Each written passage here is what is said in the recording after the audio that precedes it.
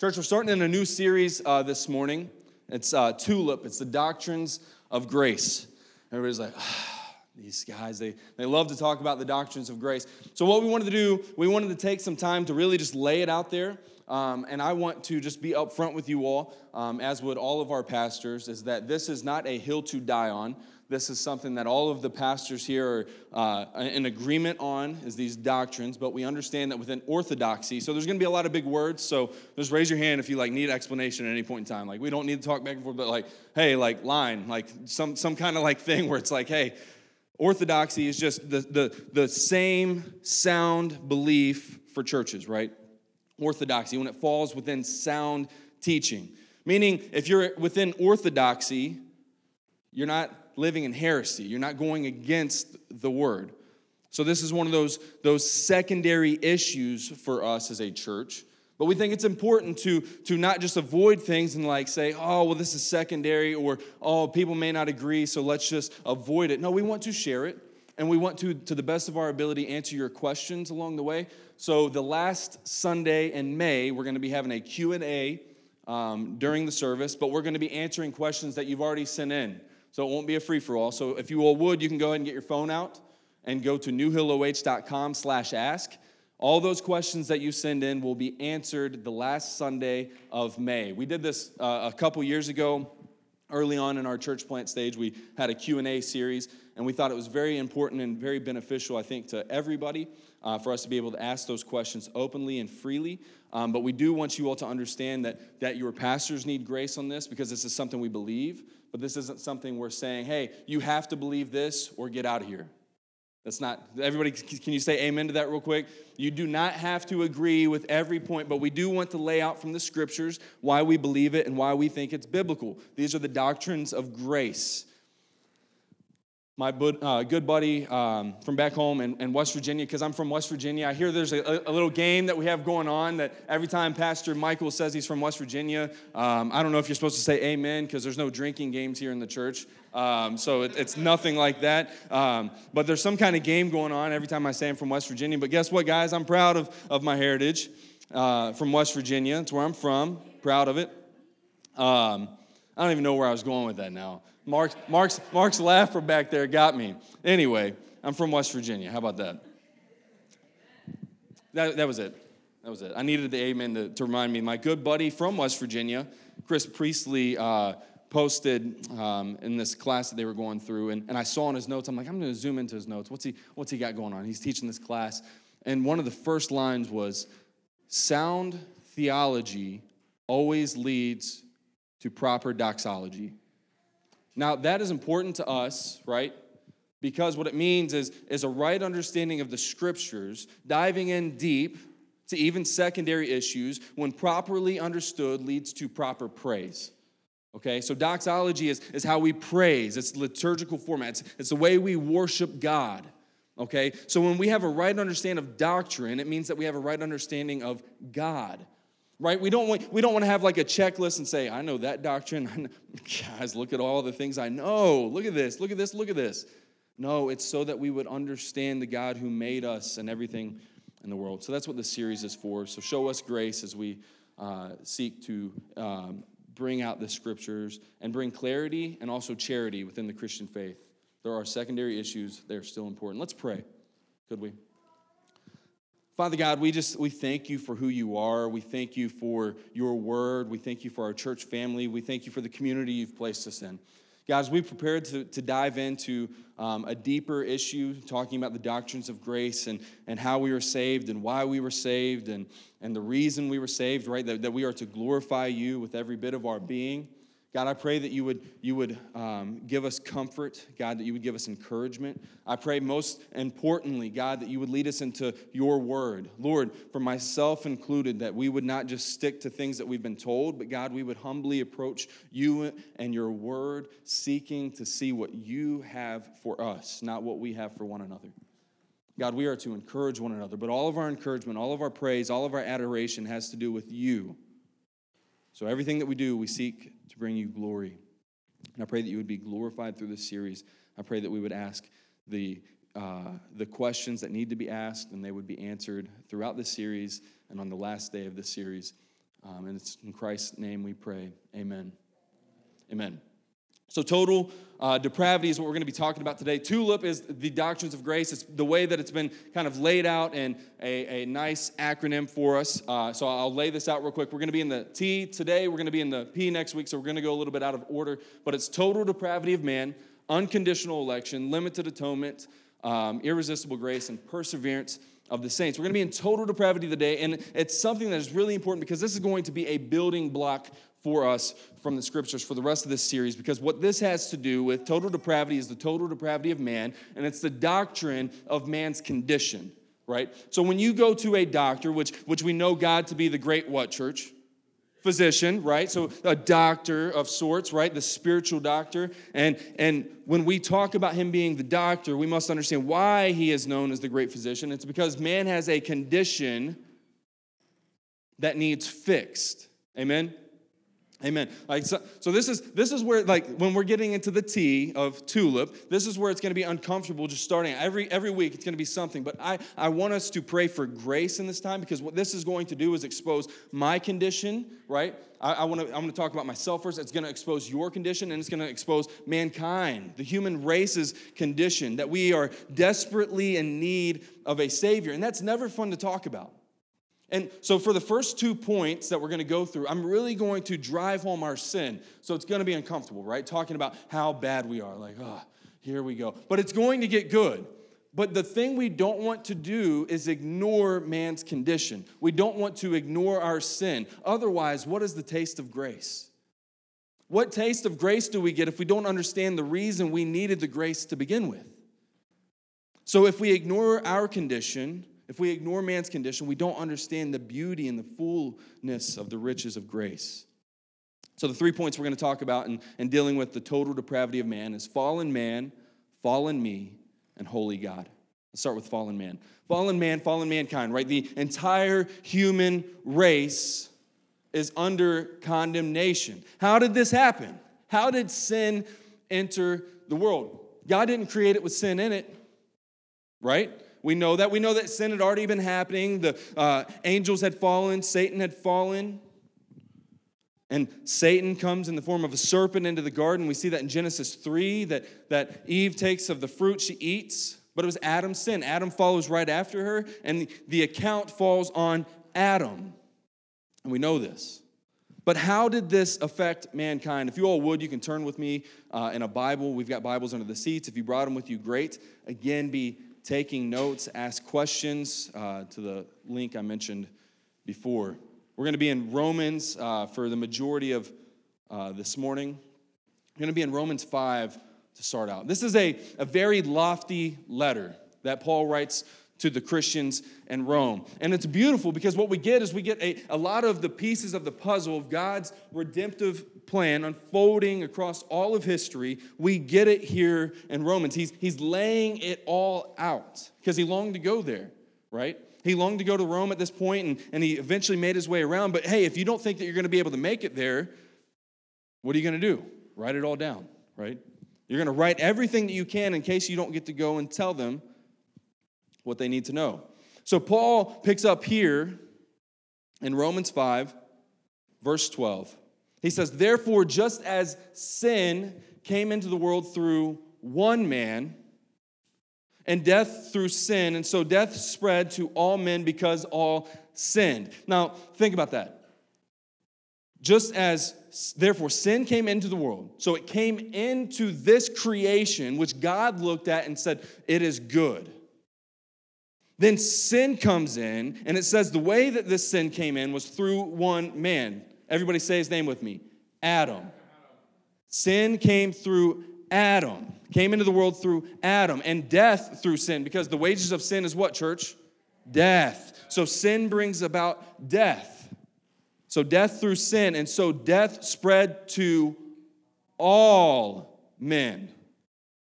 And women too, right? Like I like to remind my wife, I'm like, remember, like this language, you want to know what the Bible has to say, babe? This is to me and to you. It's read to mankind because all sinned. Now jump down to verse 18 with me. I'm not ignoring things, right? There's just a lot of context here, and I want to get to verse 18. He's talking about sin. He talks about the free gift, not like a trespass in verse 18. He goes on dealing with grace and our sin, how we're justified through faith. But verse 18, therefore, as one trespass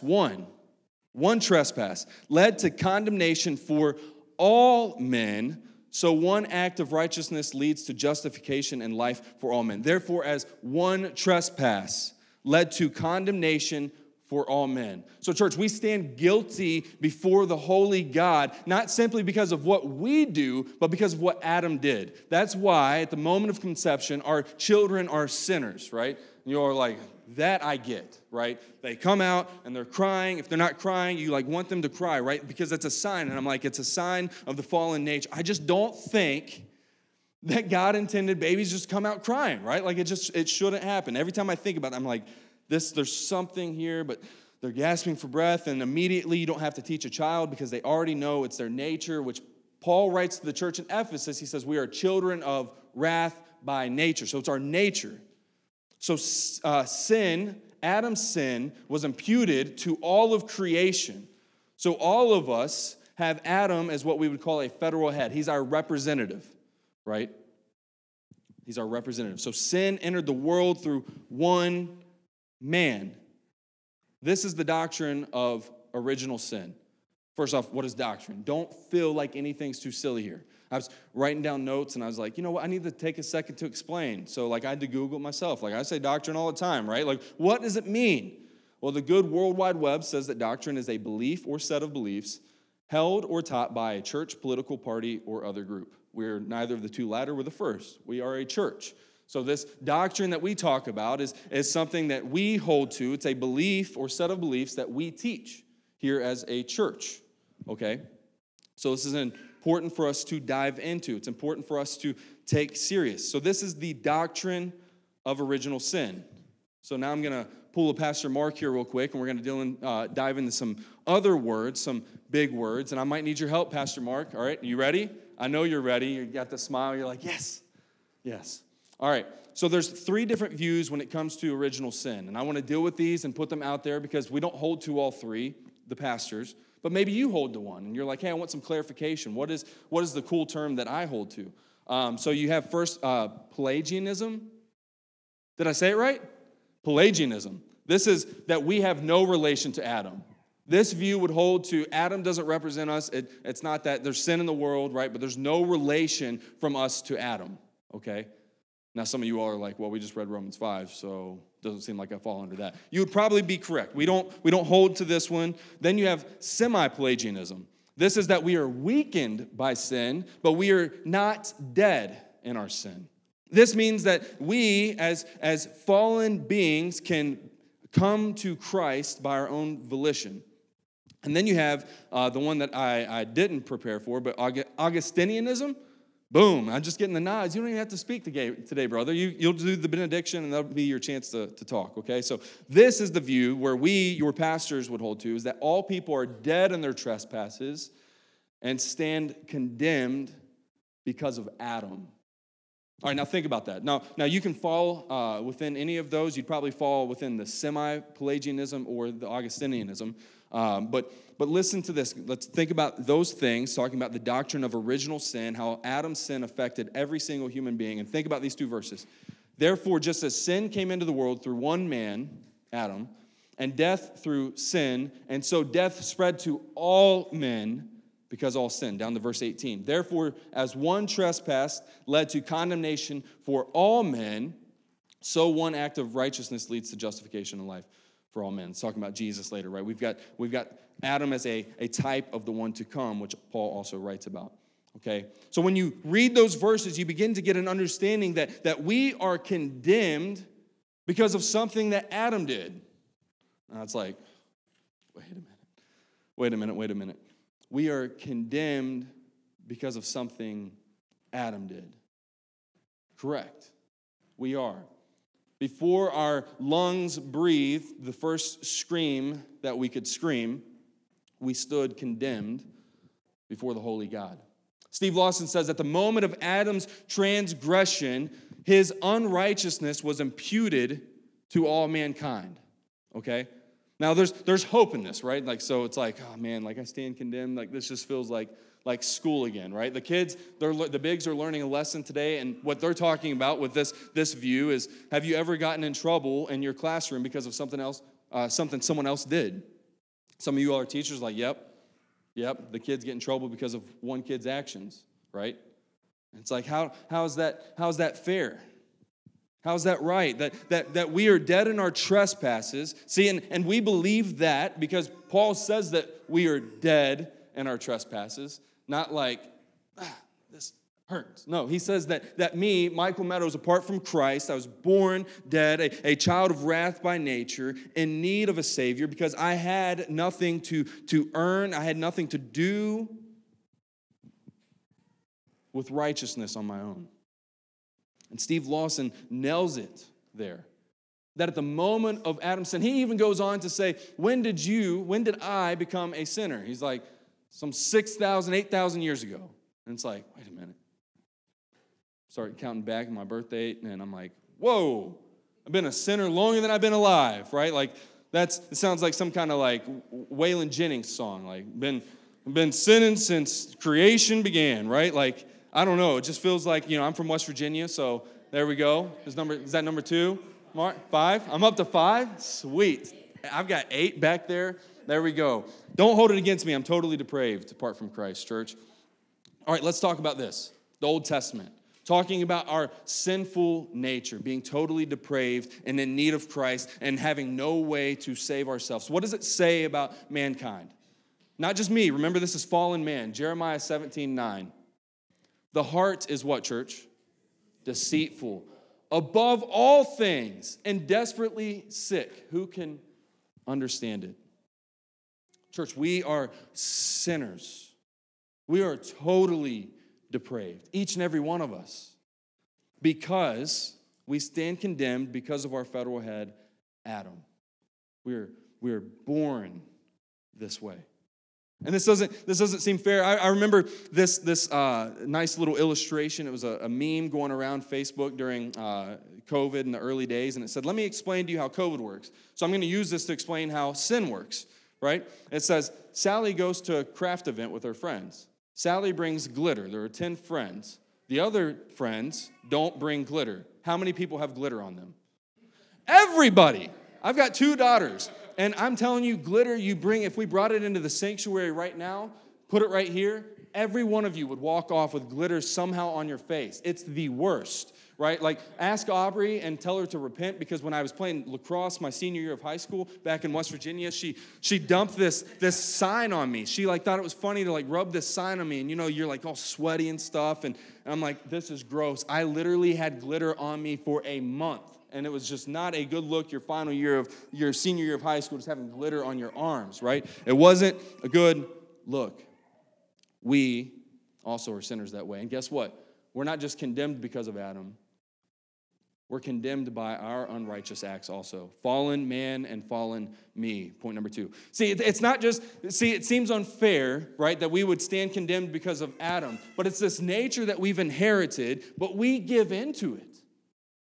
And we'll look at people and we'll think, and this is the total depravity of man. This is why this doctrine is important. We'll look at other people and be like, I'm not as bad as them, right?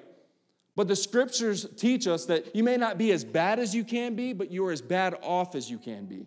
That meaning you may not be the one who goes and commits adultery. But guess what? Jesus raised the bar and said, if you even think with a lustful thought, you've committed adultery. And guess what? There's no list. We try and talk about lists, and you know what that is? That's me when I do that, trying to find some kind of self-righteousness to think that I am holier than that person instead of drawing to the one who's holier than me, the creator of all creators, the king of all kings.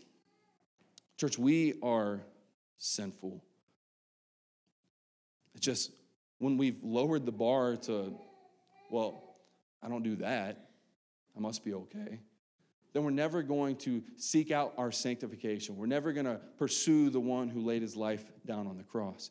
So it's not just a fallen creation, it's fallen us. We are fallen, and we give into that sin when it presents itself. 1 John 1:8 says this: if we say that we have no sin, we deceive ourselves, and the truth is not in us. How can we say that we don't have sin? How can we say that? How can we say that we do not have sin? Church, if we don't have sin, we have no need for a Savior. But guess what? We are condemned because of one man's transgressions, but we also give in to our own transgressions probably every day, if we're being honest, right? And it doesn't feel good to talk about that. But I don't want to move on to the third and final point and give us the hope until we realize that we stand condemned before a holy God without the sacrifice of Jesus. And that we can do nothing to merit favor with the holy God because every bit of us is wicked. And again, it feels so uncomfortable. Church, let me step back here. I'm talking to myself first, right? I'm preaching to myself. We are all in the same boat, and that's what this doctrine should do, is remind us the need for the Savior to intervene in our sinful life and do what he did to Paul and drag him, turn him around, blind him, and make him a new creation. Romans 3. So we're going to step back a little bit and pick up in verse 9. If you got your Bibles, you can just flip back a page or two. And Paul writes here, and some verses that we're familiar with, but he picks up in verse 9 of Romans 3, and he says, what then? Are we Jews any better off? No, not at all. And he's talking about how the Jews were God's people, right? They had the oracles of God. So then he says that even they fell and did things, right, and whatnot. So much to unpack there, but this is the context. So then he says, what then? Are we Jews any better off? No, not at all. For we have already charged that all, both Jews and Greeks, are under sin. As it is written, none is righteous. No, not one. No one understands. No one seeks for God. All have turned aside. Together they have become worthless. No one does good, not even one. Their throat is an open grave. They use their tongues to deceive. The venom of asps is under their lips. Their mouth is full of curses and bitterness. Their feet are swift to shed blood, and their paths are ruin and misery. And the way of peace they have not known. There is no fear of God before their eyes. Paul takes a lot of scriptures and kind of makes like a remix, right? This is like the greatest hits of man's depravity, right? Like, thanks, Paul. Like, you just got like all of the verses. Like, if you typed in on Google, like, hey, make me feel terrible from the Bible, right? It'd be this. It'd just start reciting to you. None is righteous. No, not one. No one does. But it's true. This is not something we should just skip past. Like, this is the part that I don't like. I don't like it. But it's talking about my condition, and it's talking about my need for the holy God to intervene. And he talks about man's condition here. But there's a problem, a big problem when we talk about sin. It's this comparison, right? Because I'm not this or that, I'm okay. Let me tell you something. It's so easy for us to do. In a world where it's like, as a church, it's like, hey, we're supposed to speak up against abortion and homosexuality. And it's like, if you don't do those two things, then, like, that's the real Romans road. And it's like, that's not the Romans road. And don't get me wrong, church, I'm not like pushing those sins to the side and saying that they're not important. But what we do as Christians is we say, like, hey, I'm not this and that, and I'm talking about those two things, and not an adulterer and not a murderer. If you don't do those, you could probably stand okay before God. And I know that I won't be able to do that. Why? Because the scriptures speak of my fallen condition. When Paul says none is righteous, he didn't say everybody but Michael is not righteous. I would be at the top of the list of the unrighteous. Paul talks about that as well when he writes. He's trying to paint this picture that he is the leader. He's the chief of sinners. I would contend with Paul and say, no. Right? Like, now we're fighting over who's more sinful and like who's great, like how the grace shines through this person more. But it's important that we understand the state. None is righteous, not me. No one understands, not me. Paul writes to the church in Corinth, he says, the word of God is folly to those who are perishing. It means that they don't understand it because it's spiritually discerned. So no one understands. It says, altogether have turned aside. Romans 1:18, Paul talks about our state, our sinful state being that we suppress the truth. The world creation can see the thumbprint of the triune God. and they suppress that truth. Willfully suppress that truth. Church, before Christ, I was willfully suppressing that truth. I'd argue with Christians about being saved. Being saved? You don't want to be saved. I was suppressing that truth. I needed to surrender, not suppress. He says, all have turned aside. No one does good, not even one. Again, this is where the comparison comes in. No one does good. Tell that to the guy who just went in a fire and saved somebody's life, right? In comparison to what? Is the man who went into the fire, is that going to save a soul, or is that going to save the flesh? Now, don't get me wrong, that's great, right? Wherever Jeremy Dubois is, that's great. What he does is noble. But when we look at that, we can't sit there and say that is good in the sense of righteousness before the holy God, because if we aren't doing things to the glory of God, it's not good. It's in vain. And let me tell you, we could talk to Brother Jeremy about why he got into that. And I'm sure he wouldn't just say, right here, money. No, there's something satisfactory about it. There's something fulfilling about doing that. And there's something God-honoring in that. But if we don't do things to the glory of Christ, we do it in vain. He says, no one does good, not even one. And then he says their throat is an open grave. Just think of that. That we, from our inner being, are spewing out the aroma of death. It says they use their tongues to deceive. We got venom. Where our mouth is full of curses and bitterness. It says their feet are swift to shed blood. Now listen to this. Our sinful nature leads to this. Their paths are ruin and misery.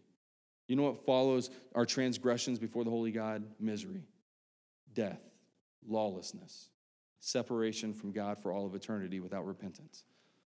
It says, in the way of peace they have not known. There is no fear of God before their eyes.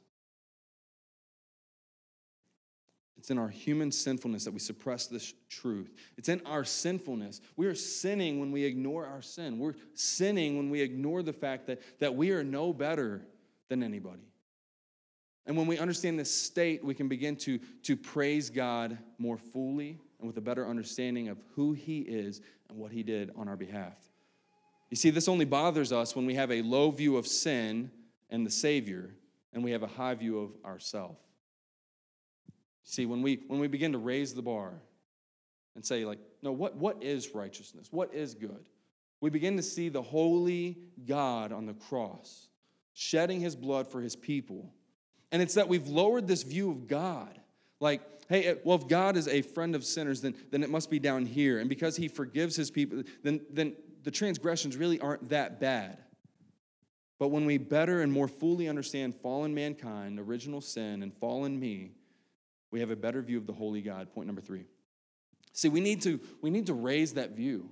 It's not like I just did something wrong to my wife and, like she'll just get over it. This is the holy God. And He's so holy that one man's sin left us all condemned. Like, if we pick up on that, we begin to understand the holiness of God just from Romans 5. That one man's transgression was applied to all people. Therefore, in Romans 5:18, as one trespass led to condemnation for all men. That means because Adam sinned, we are all condemned before God. That is how holy He is, Steve Lawson says. That we are now condemned through Adam's transgression. But church, there's hope. There's hope. Now let's talk about the holiness of God. Isaiah 6:3. What does Isaiah 6:3 says? It says this. And one called to another and said, holy, holy, holy is the Lord of hosts. The whole earth is full of His glory. Now let's look at Revelation 4:8. You know it's serious when we get into Revelation on a Sunday morning, right? Like, this is important. And the 4 living creatures, each of them with 6 wings, are full of eyes all around and within. And day and night, they never cease. They don't stop saying this. And men, this is not the praise we expect when we get into like our house, we walk in, holy, holy. No, this is God, and this is due to God alone because He is the King of all kings, the creator of all things. They say, and they never cease to say, holy, holy, holy is the Lord God Almighty who was and is to come. That's how holy God is. But look at this. The hope that we have. Therefore, as one trespass led to condemnation for all men, we are totally depraved. So one act of righteousness, Christ on the cross, leads to justification and life for all men. For as, in verse 19, if you're following me, it's not going to be on the screen. For as one man's disobedience, the many were made sinners, so by one man's obedience, the many will be made righteous.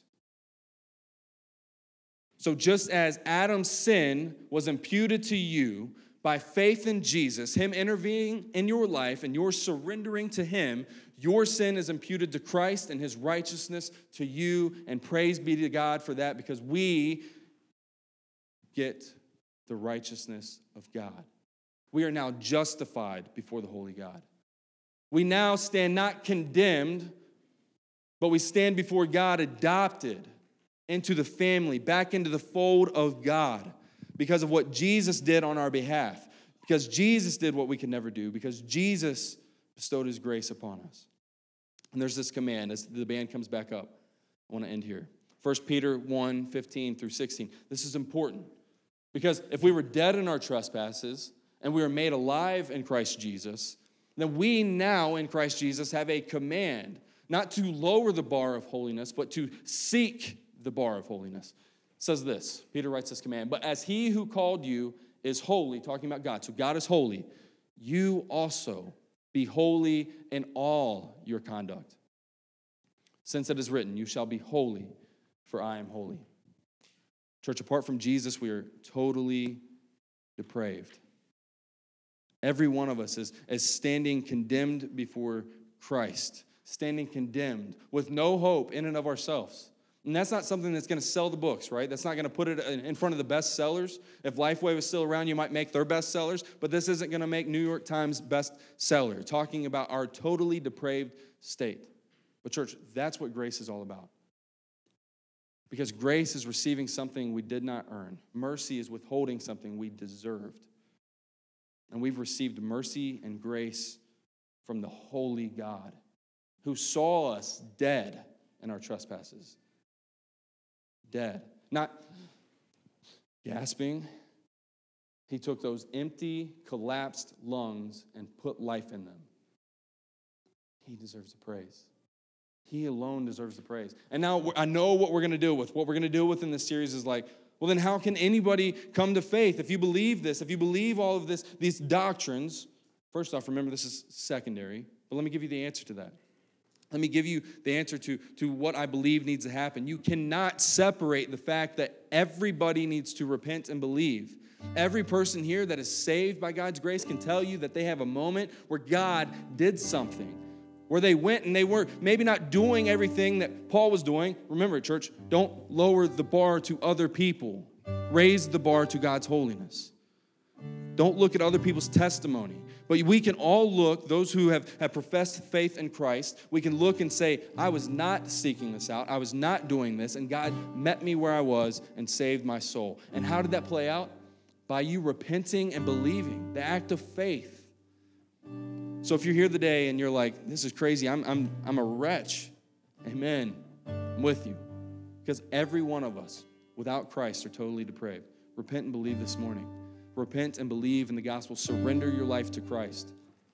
And you can praise him and be sure that Adam's sin isn't just imputed to you, but you can believe that sin was imputed to Christ and his righteousness has now been imputed to you. Praise be to God. Let us stand and sing of his amazing grace that met us where we are. And Christian, those of you who already believe this week, what it should do is lead you out, not screaming saying, I don't want to see anybody on the square this week being like, everybody's a wretch. Everybody's going to hell. Like I don't need to see that. What we need to do is understand the state of man, and we need to preach faithfully the gospel of Christ to sinful people, just as it was preached to us. Let us pray. Father God, thank you so much for this morning. Thank you for the opportunity we've had to gather around your word, and I pray that we would continue to mull over this, to mull over your scriptures. God, that we would see the glorious grace that met us where we were. God, that while we were dead in our trespasses, you saved us. And I pray to the person here who's just feeling beat up and they haven't surrendered to you and have no other option, that they would see that they need to come to you. God, and I pray that you would draw them to yourself. God, I pray that you would save their soul and that they would believe in you today. God, I pray that as we go out and we witness, God, that we would not go about yelling about the fallen nature of man, but we would understand the fallen nature of man. We would understand that those who we take this message to don't understand what is being said. And as we go, we pray you would go before us. As we speak, we pray that you would give us the words. Pray that you would give us encouragement as we are rejected. And I pray that we would not stop sharing the gospel. Pray that we would understand this doctrine more fully and praise you because of your grace, and gently go to share of this good news that takes a wretch like me and saves my soul, reconciles me back to the Father, our holy God. Father God, we just pray that you just be with us as we leave here and depart from here and enjoy this beautiful weather, and we make much of your creation and seek to glorify your name in all things. It's in Christ's name we pray. Amen.